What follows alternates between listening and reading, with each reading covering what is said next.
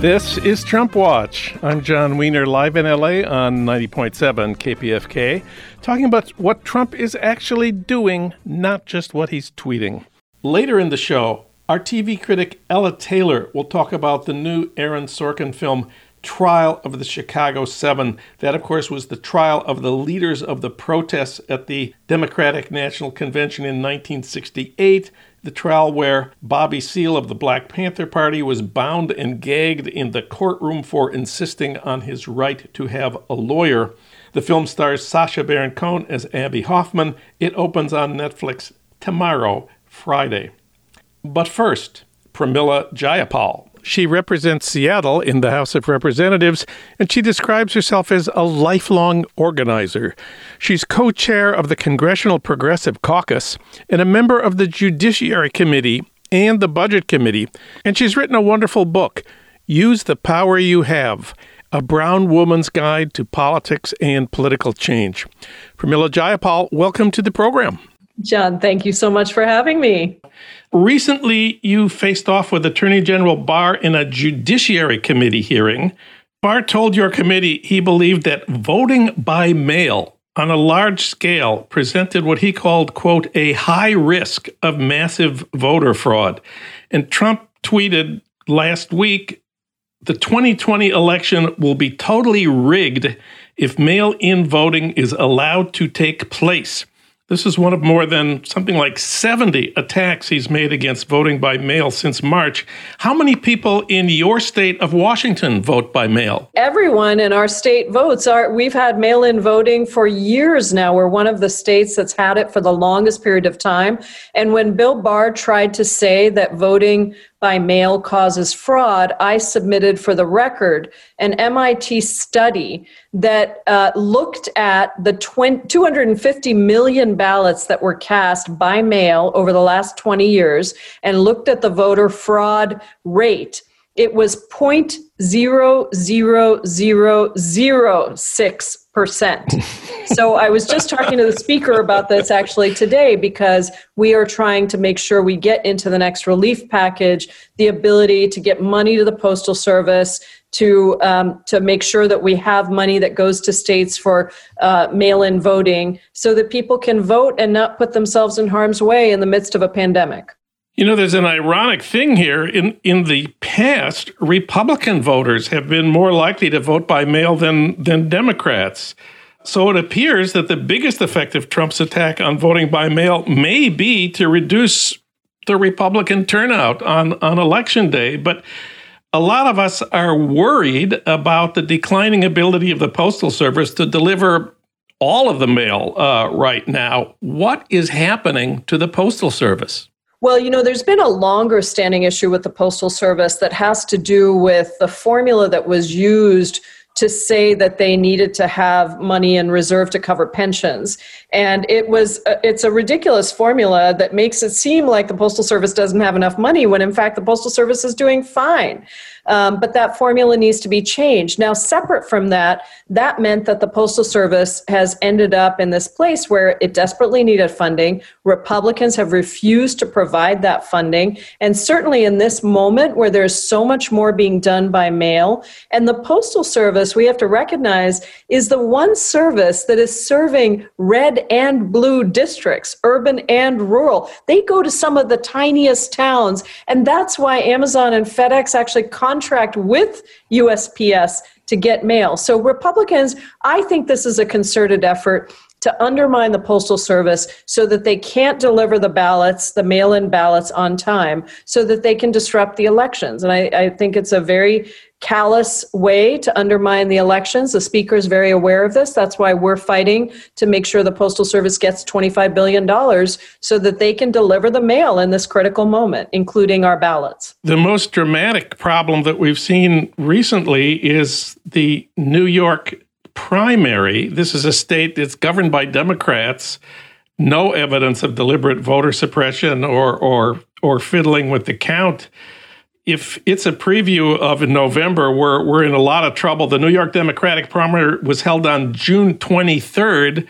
There's two key congressional races that have not yet been called because of a backlog of mail-in ballots. That's more than 6 weeks ago. 6 weeks from Election Day is December 15th. That's one day after the Electoral College meets to declare the winner.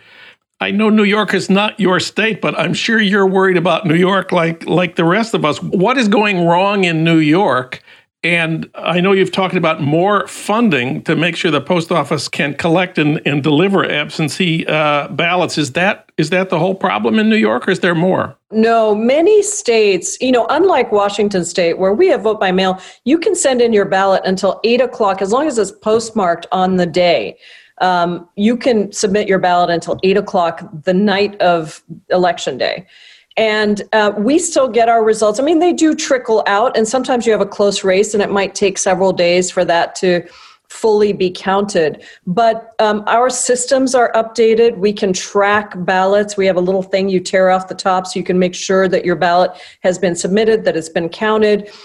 We know how many counters we need to look at the ballots. We have a system in place, but all of our machines are updated as well. And so the counting happens much faster. Many states did not have mail-in voting as their primary form of voting. So it was an alternative, but not that many people used it. And New York is an example of a state like that. So now this year, when everybody used it, they were not ready. They did not prepare. I don't know enough to know whether it was outdated equipment, not enough counters. I don't know what the problem was.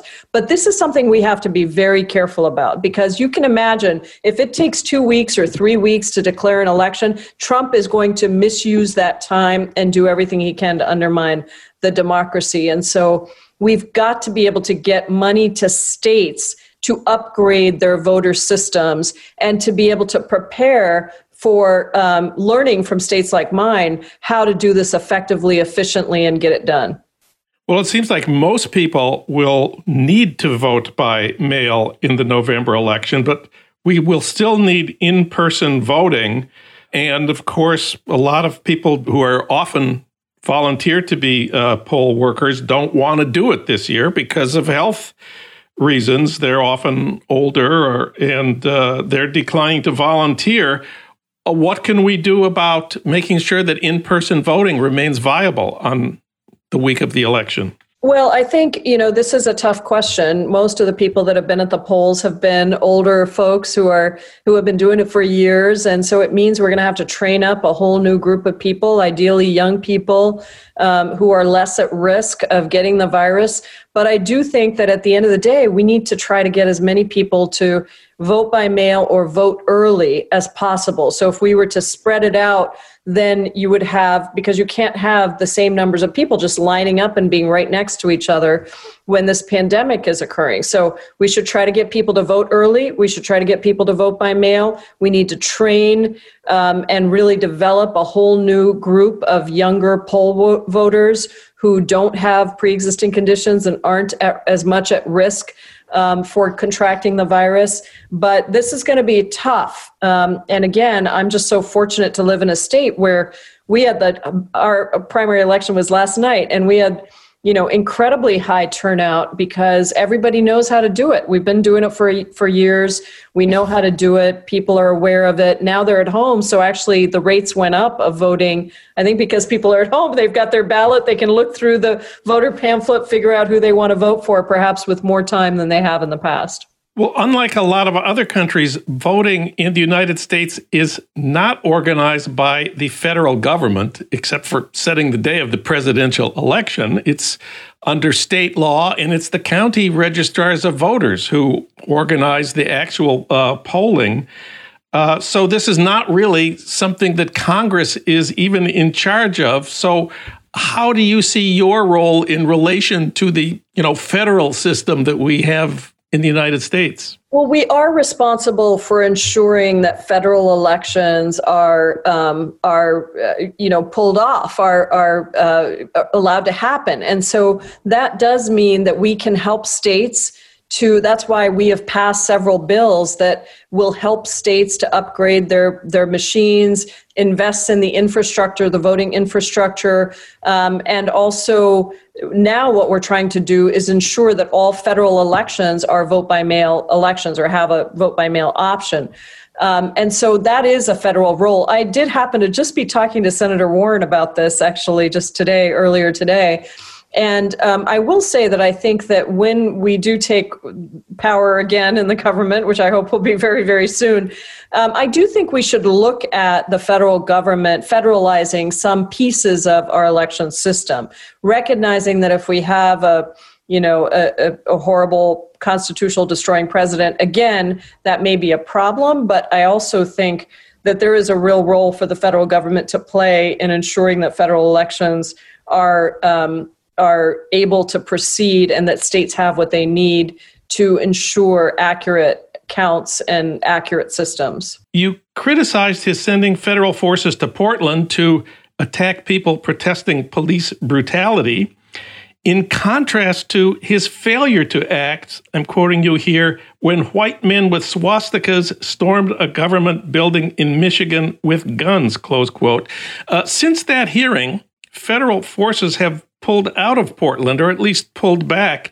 And what was the result? Things got better. Shock, shock, shock. When you don't put militarized agents in front of people who are trying to protest peacefully, things get better. And I think that is the thing that we have seen over and over again since the Black Lives Matter protests, is that unfortunately the response, including in some progressive cities, was to send out a militarized response, which was exactly what the protesters were protesting to start with. But my questioning of Bill Barr was about the discrepancy between how he and the Department of Justice treated the protesters at Lafayette Square, right when the first protests came about, and when Trump decided he wanted a photo op in front of a church. And so Bill Barr ordered people to, quote, get it done, to clear the protesters, to go out aggressively and offensively with shields, push people out of the way, pepper bombs, tear gas, and, that kind of aggressive response. Now, contrast that with the response when there were protesters swarming or storming the Michigan Capitol with guns and swastikas and Confederate flags. Then Bill Barr wasn't even aware of what was happening when they were calling for the governor to be beheaded and lynched. So very different responses to the president's opponents versus to those who are actually engendering his agenda. Well, your new book tells the story of how you got into political work. You are an immigrant from India who came to the United States in 1982 to go to college. You were not yet 17 years old. My dad had very little money in his bank account. I talk about this. He had $5,000 left in his bank account. He used all of it to send me here. And when your parent makes a sacrifice like that and sends their kid across the ocean, not knowing if they're going to come back, as it turns out, we've never lived on the same continent since I was 16. They're still in India. He had a very special idea of what success meant. To him, success meant you're going to be a doctor, a lawyer, or an engineer, because that was what would guarantee your future financial stability. Well, you started out by doing what your father wanted when you graduated. You applied for jobs in investment banking. I love the story you tell about how in one of your job interviews, you were asked what you would do in a meeting if a male colleague said, "Honey, go get me some coffee." What was your answer? I said I would do just what I'm going to do now, and I got up and left. and what happened then? Well, they called me back and they said, "Oh, you're exactly the kind of woman we want.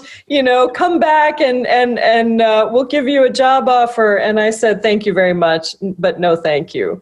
And I did not end up working for that firm. I worked for another investment banking firm in leverage buyouts. in the mid-1980s when Mike Milken was king and leverage buyouts were really big.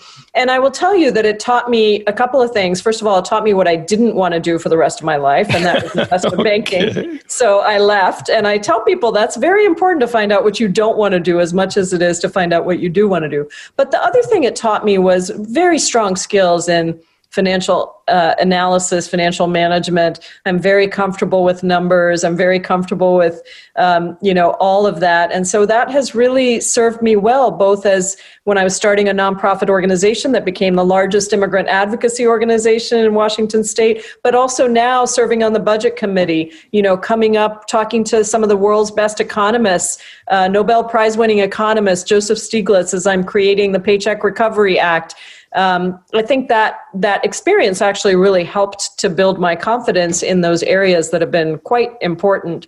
And certainly as I'm calling out Wall Street now, I understand what that means. And even questioning Sundar Pichai from Google the other day, I talked about how the ad exchange that Google has is sort of like an unregulated stock market where people can engage in insider trading. So I draw on these experiences all the time and what I'm doing now, even though it's not what I ended up doing with my life. So when you left investment banking, you went to the other end of society, Cabrini Green in Chicago, in what is often called a bad neighborhood. But you said you liked working in what's called a bad neighborhood. How come? Well, I was tutoring. Cabrini Green no longer exists, but was one of the largest projects in South Chicago. And I was in graduate business school, but I really wanted to do things that mattered. And tutoring kids was something that appealed to me. And so I would make my trek down to South Chicago, and being in the midst of that project, that housing project, was formative because I saw how people lived and I saw the things that we needed to do as government to really provide safer environments, better housing for people. And then, of course, I got very deeply into Saul Alinsky and community organizing in the South End of Chicago, working with Mary Houghton and the South Shore Bank. And I want to ask you about South Shore Bank because you say one meeting there changed your life. That's pretty dramatic. What kind of single meeting could change a person's life? Well, I met Mary Houghton, who is the executive director of South Shore Bank, one of the founders, and she introduced me to the idea that I could use my business skills for good, that I could focus on economic development as a way to make vocation and avocation the same thing. And so that was the beginning of really opening my eyes to this whole other world. I could use my business skills, but do economic development. I ended up going to Thailand and working in refugee camps and doing rural economic development. And then, of course, eventually moving into the public sector. You have one great sentence when you describe your decision to leave the private sector. You say, let's be real. It takes a lot to get rid of the pressure and expectations of your family. I think every immigrant kid in college right now knows exactly what you're talking about. How did you do it? Well, I had to trust myself. And then I had to say to my parents, look, you've given me all of the foundations. And now you have to trust me. You have to allow me to trust myself, and you have to trust me. And it was not an easy thing. And my dad, for years, even when I had started the most successful immigrant rights organization in the state, he's there, he's meeting the governor, who's our keynote speaker, and he says, oh, yes, she likes to do this volunteer work. So it just takes a lot, to kind of change how your parents see things. But I will say that I think that they're proud of me. They scratched their heads many times during my career. But I just kept saying, look, this is what I want to do. This is what makes my heart happy. This is what I believe I can do to make a difference. And in the end, I had to just follow my path. So you went to Thailand and worked in a refugee camp. Then you decided to go back to India. You came back to the United States. You got married. You had a baby. You got divorced. You moved into your own place as a divorced mother. Your baby had health problems. And what was the date you moved? September 10th, 2001. day before September 11th. And you say that 9/11 was the first time in America that you felt scared, and it wasn't another terrorist attack that frightened you. That's right. It was the hatred that I saw, the xenophobia that I saw, and the incursions of civil liberties ultimately by the government in the wake of the passage of the Patriot Act and so many other things. You know, the original Muslim ban was passed right after 9/11. And I saw that, and I saw the sort of the way in which patriotism, combines with fear to suppress dissent. So all of a sudden, all these people with all these hate crimes and the Bush administration actually themselves moving forward policies that curtailed civil liberties for people just because of where you were born or what religion you practiced. And yet, if you tried to speak up against that, somehow you were on the side of terrorists. It was us versus them, and you were with them. And it reminded me of the Japanese internment and other times in our country where patriotism and fear together have been used, as I said, to suppress dissent. And I felt like I needed to speak out against that. And so I did. What I thought originally was going to be just fighting individual hate crimes by some individuals against another very quickly turned into fighting the U.S. government, taking on the Bush administration, successfully winning a lawsuit around the deportation of thousands of Somalis, and then going on to constantly challenge the deportations, secret detentions, and all of the things that happened in the wake of 9/11. You have a great story about meeting your Seattle congressman who was the predecessors in the seat you now hold, Jim McDermott. Your idea was to declare the entire state of Washington a hate-free zone. He liked the idea and said, where do we start? And you said, how about tomorrow? And what was his response? He leaned back in his chair and he looked at me and he said, who are you again? Because this was just 6 days after 9/11, and I was saying we needed to get the governor and the mayor and everybody to come out, declare the state a hate-free zone. You end your book with the lessons you've learned, and the first one is own yourself and stay open. You say, don't try to be someone, try to do something. Explain what you mean. Well, I think that there are a lot of people, particularly in politics, who think about who they want to be, not what they want to do. And the only reason I like being a member of Congress is because it gives me a platform to do things that I think are going to make a difference for the world. And so I just want people to be authentic to themselves, to not change themselves because they think that that's going to bring them more power and prestige, but also to think about your legacy of action, not just having a title before your name. That's great. But the only reason I like the title is because it allows me to go to the airport in the wake of the Muslim ban and threaten to storm the airport if I don't get to talk to the head of Customs and Border Protection and get the people off the plane that are about to be deported on the tarmac, or because I can use my position to get into a federal prison and talk to hundreds of moms and dads who have been separated from their children. So that's the action, and it has to be about the action.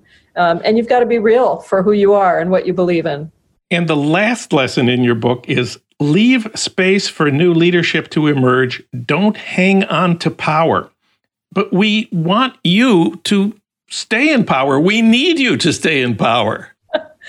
Well, I will stay in power for as long as I feel like there's something that I can achieve. And, when I stepped down from One America, people thought I was crazy. It was 12 years. I was there as the executive director. I built it from nothing to this incredible organization that had done so much. And they said, why are you leaving? It's the height of your success. And I said, well, first of all, I'd rather leave when I'm at the height of success than when I'm on the downturn of it. Okay. And secondly, change is good. So it doesn't mean we're going to leave immediately, but we do have to continue to be aware that there's time for other people to come forward, and there's lots of people to come forward and do that work. Pramila Jayapal, her new book is Use the Power You Have, A Brown Woman's Guide to Politics and Political Change.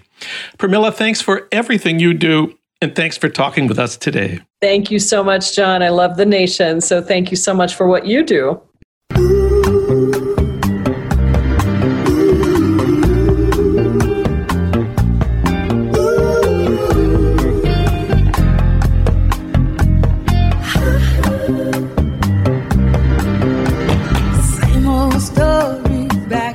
It's the same old story. This is Trump Watch. I'm John Wiener, live in LA on KPFK and online anytime you want it at TrumpWatchPodcast.com. Return with us now to the late 60s, to 1969, to the trial of the Chicago 7. That's the new Aaron Sorkin film that opens on Netflix tomorrow, Friday. It dramatizes the trial of the leaders of the anti-war protests at the Democratic National Convention in Chicago in 1968. And it stars Sacha Baron Cohen as Abbie Hoffman. I'm especially interested in the film because I wrote a book about the trial. For comment on the film, we turn, of course, to Ella Taylor. Of course, she's a longtime film critic and writer whose work has appeared in the LA Weekly, the New York Times, and at NPR.org. Ella, welcome back. Thank you, John. Glad to be here. What did you think of Aaron Sorkin's trial of the Chicago 7? Well, as you can tell by the fact that I talk funny, I wasn't around for the, at least not in the United States. And obviously it was a bigger deal here than it was in England. So I'm kind of hazy on the facts. But I do want to say that this is an enormously entertaining tragic comedy. The material pretty much writes itself, but it is written and directed by Aaron Sorkin, who also did The Social Network and The Newsroom and lots of other stuff. And I do want to start out by saying that one of the movie's great assets is that not everybody talks like Aaron Sorkin as they do in some of his other films. It's partly a courtroom, I don't want to say drama, there are some very dramatic aspects to it, but it's also a performance piece because the yippies were involved. It has an absolutely terrific cast with 3 British actors, which seems a little strange, but they all do very well. Sacha Baron Cohen is actually kind of nicely toned down as Abbie Hoffman, which I think is a very smart move because it would have been easy for him to have become one of his Borat characters or any of the others, and he doesn't.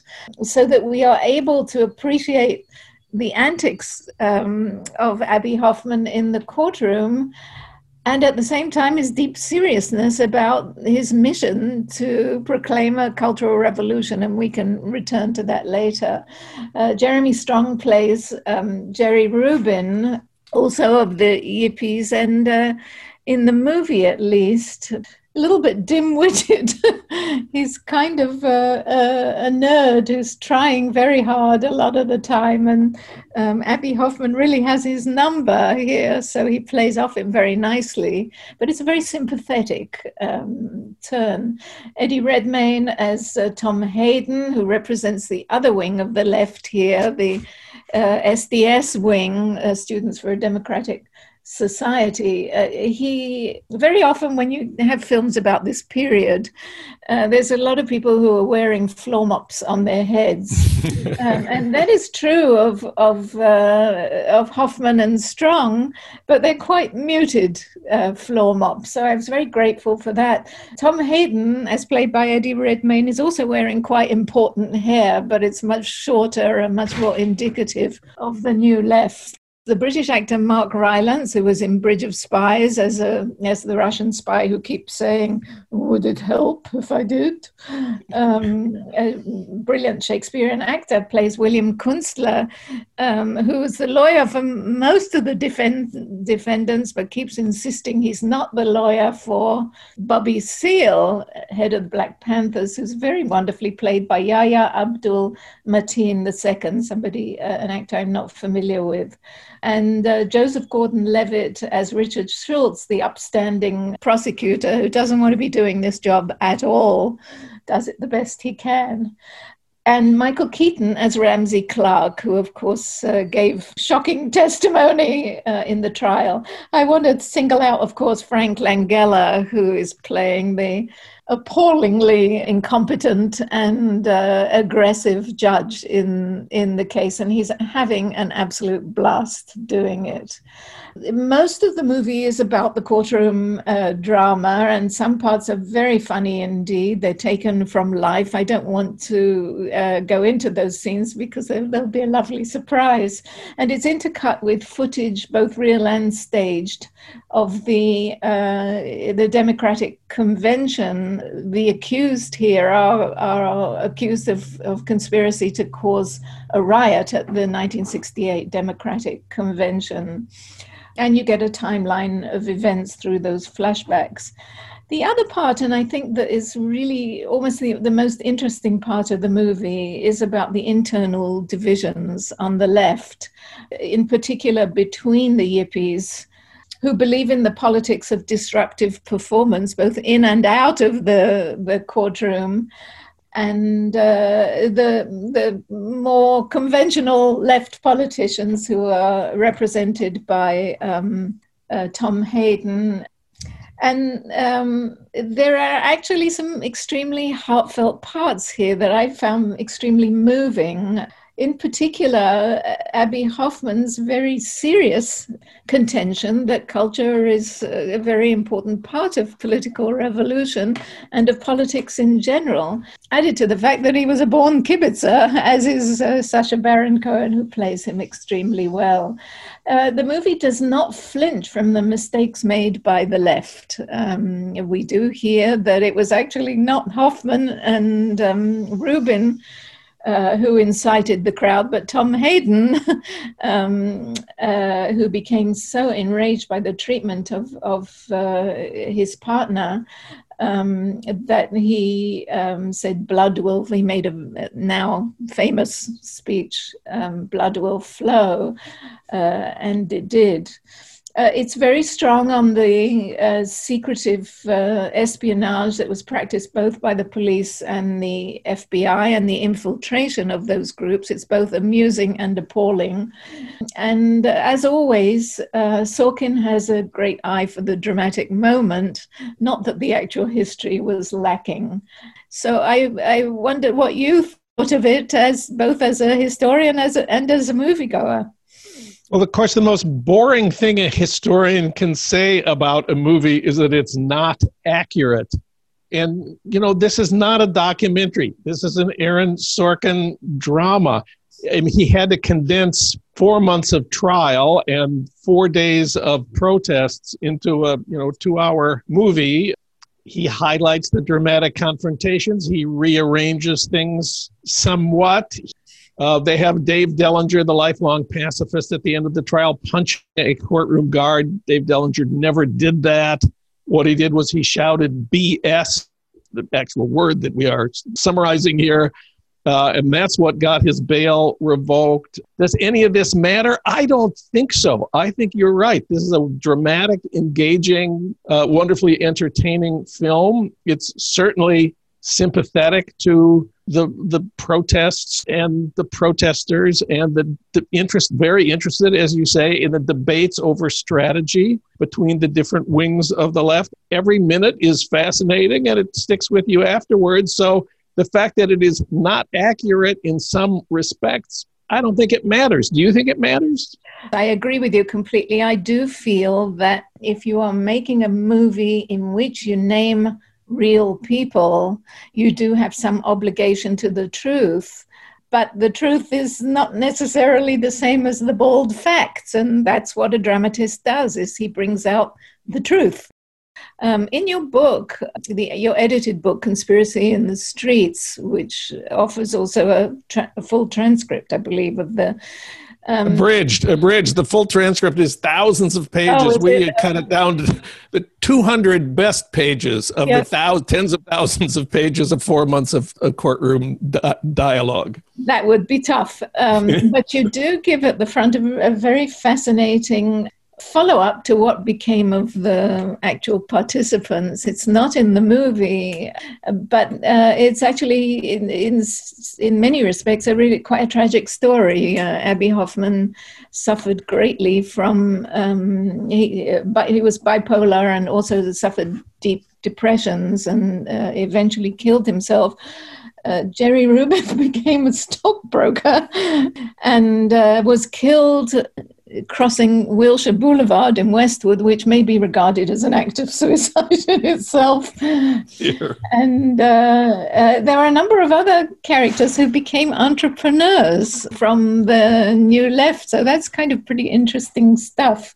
But like you, I really enjoyed it. I do want to say that if listeners are interested in a documentary about the trial of the Chicago 7, there is one that has just come out, directed by Brett Morgan, and it's available on Apple TV, Prime, and Fandango. Yeah, there have been at least 3 earlier movies about the trial, all of which use dialogue directly from the courtroom transcript.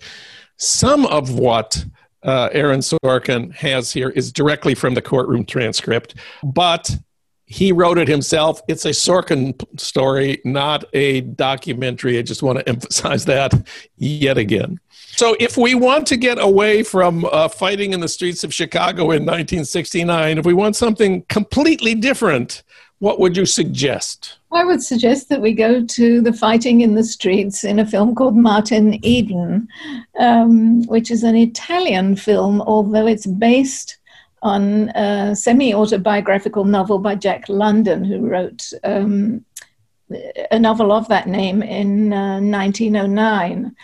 It's about a young, unskilled laborer who we first meet saving a rich boy from attack and from drowning, and is introduced to the boy's family and falls in love with the boy's cultivated sister, Elena, who's played by Jessica Cressy. He is played by Luca Marinelli, and I will get into his performance in a minute. He hopes that by his attachment to this sister with whom he's genuinely in love, he will advance his lot in life, and he also very much wants to be a writer. So he becomes an autodidact, very much helped by this young woman who feeds him a lot of Baudelaire poetry that gets him started. But he's also influenced by a lefty mentor, much older lefty mentor. And so he becomes involved with the socialist worker movement, which is growing at the time. He succeeds in becoming a writer because it turns out he has lots of raw talent, just like Jack London. But his success makes him ill, both spiritually and physically. Luca Marinelli is this extraordinary physical presence. I mean, he's ultimate laborer. He's extremely handsome. He has this very virile nose and beautiful green eyes. And he projects both an intensity, a rage, and a vulnerability as his career goes on that is enormously moving. It's a very intense movie that suffers somewhat from some rather crude transitions. I mean, 2/3 of the way through, it suddenly makes this leap into where he's a literary star without telling us much of the intervening thing. But it suffers also from the rather outdated, bald, workerist populism that was Jack London's signature, and which now feels rather out of date, except perhaps on the extreme right, which is not what he would have liked at all. So it's a very beautiful film. It really is beautifully shot, and very good on the inner conflicts of this man who is torn between his affiliation with other people of his class who are fighting for employment, pay, and so on and so forth, And on the other hand, his ambitions to move above his station, and it destroys him. So where can we see Martin Eden? You can see it at Kino Marquee. It's a Kino Lorber distribution, and you can see it at Kino Marquee, where you buy tickets. We've mentioned this before, pretty much as you would in a movie theater. And I really recommend it because it is a very moving and drama that is also intellectually and politically inarticulate. And in that sense, it's rather faithful to Jack London. And we have time for one more. Yes, this is a film, a documentary. I guess all our films, one way or another today, are about politics of one sort or another. It's a documentary, and the first documentary put out by the Atlantic magazine, called White Noise, which opens at Laemmle Virtual Cinema on Friday, and it will be on the 21st. It opens on VOD. You can see it at iTunes, Amazon, and Google Play. It's directed by Daniel Lombroso, and it's about the alt-right, and it's very much keeps its head to the ground of three characters from the alt-right, two of them well-known, or rather notorious, and one of them less well-known. The two well-known ones are Mike Cernovich, who is a conspiracy theorist, who also sells lifestyle products and has a sex blog. And then there's Richard Spencer, who is the white power ideologue, who endorsed the horrible events at Charlottesville, who lives with his mother. And these are at loggerheads with each other. Each of them represents a different wing of the alt-right.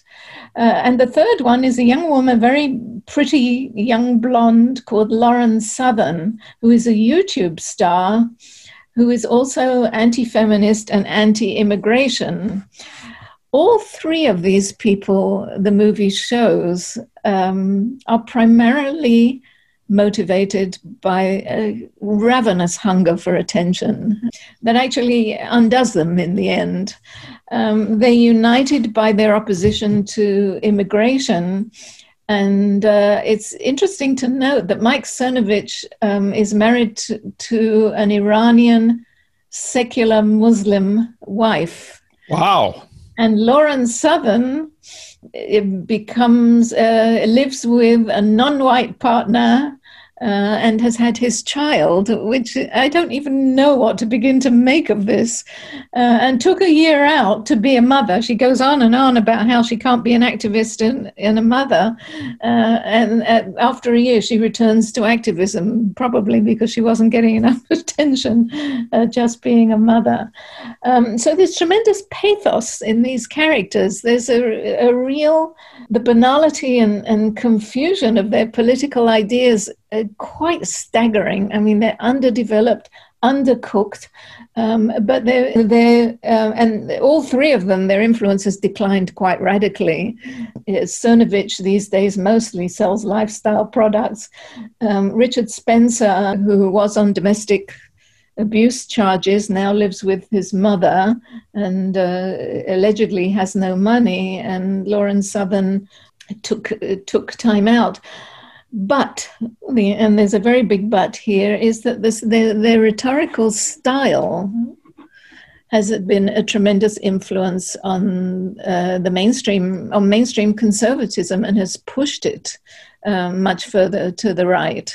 So on the one hand, the movie shows, how pathetic they are, and on the other hand, it shows how influential they are, which is something that could be said of our president too. I mean, the dynamic of the extreme right is very effectively shown here. And I just want to mention that a new restoration of the great Fellini film La Strada, made in 1954, is coming to Film Forum for 1 week as part of the Fellini 100. They're going to be showing 100 films for his centennial, and that's highly recommended. So we've been talking about White Noise, the documentary on three leading figures from the recent past of the alt-right. That's on Amazon Prime. We also talked about Martin Eden, the new Italian drama based on the 1909 Jack London novel. It's at Kino Marquee, where you buy a ticket. And, of course, we talked about Aaron Sorkin's Trial of the Chicago 7, which opens on Netflix tomorrow, Friday. Ella Taylor, our TV critic, thanks for talking with us today. You're most welcome, John.